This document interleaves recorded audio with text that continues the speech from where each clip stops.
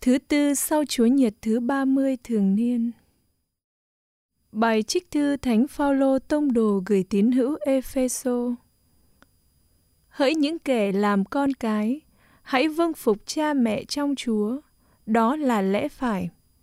Hãy thảo kính cha mẹ, đó là giới răn thứ nhất, kèm theo lời hứa rằng, để ngươi được phần phúc và sống lâu dài trên địa cầu.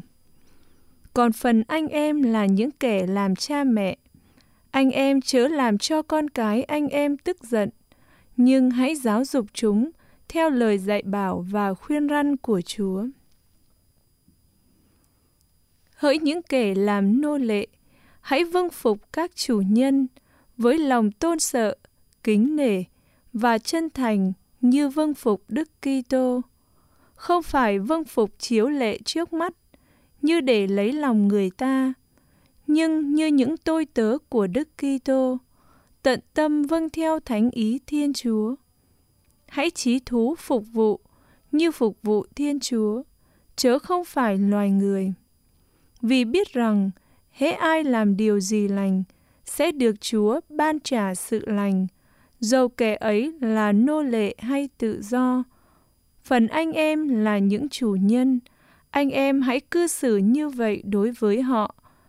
Chớ dọa nạt, vì biết rằng Chúa của họ cũng là Chúa của anh em ngự trên trời, người không tây vị một ai.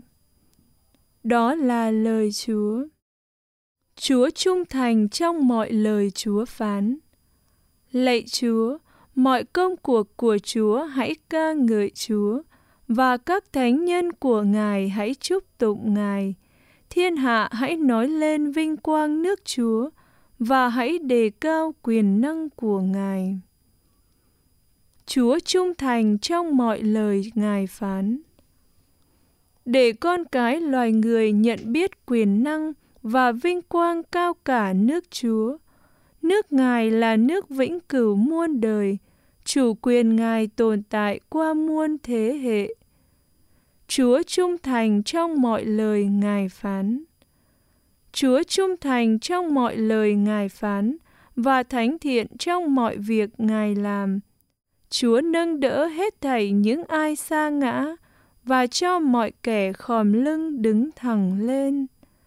Chúa trung thành trong mọi lời Ngài phán. Tin mừng Chúa Giêsu Kitô theo Thánh Luca. Khi ấy Chúa Giêsu rảo qua các đô thị và làng mạc, vừa giảng dạy vừa đi về Jerusalem. Có kẻ hỏi người rằng: Lạy Thầy, phải chăng chỉ có một số ít sẽ được cứu độ? Nhưng người phán cùng họ rằng: Các ngươi hãy cố gắng vào qua cửa hẹp, vì ta bảo các ngươi biết, nhiều người sẽ tìm vào mà không vào được.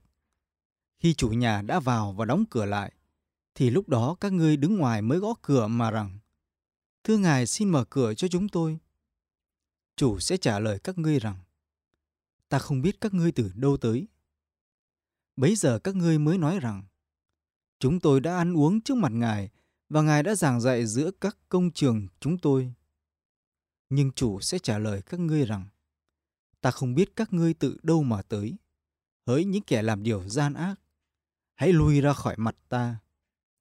Khi các ngươi sẽ thấy Abraham, Isaac, Jacob và tất cả các tiên tri ở trong nước Thiên Chúa, còn các ngươi bị loại ra ngoài. Nơi đó các ngươi sẽ khóc lóc nghiến răng. Và người ta sẽ từ đông chí tây, từ bắc chí nam đến dự tiệc trong nước Thiên Chúa. Phải, có những người sau hết sẽ nên trước hết, và những người trước hết sẽ nên sau hết. Đó là lời Chúa.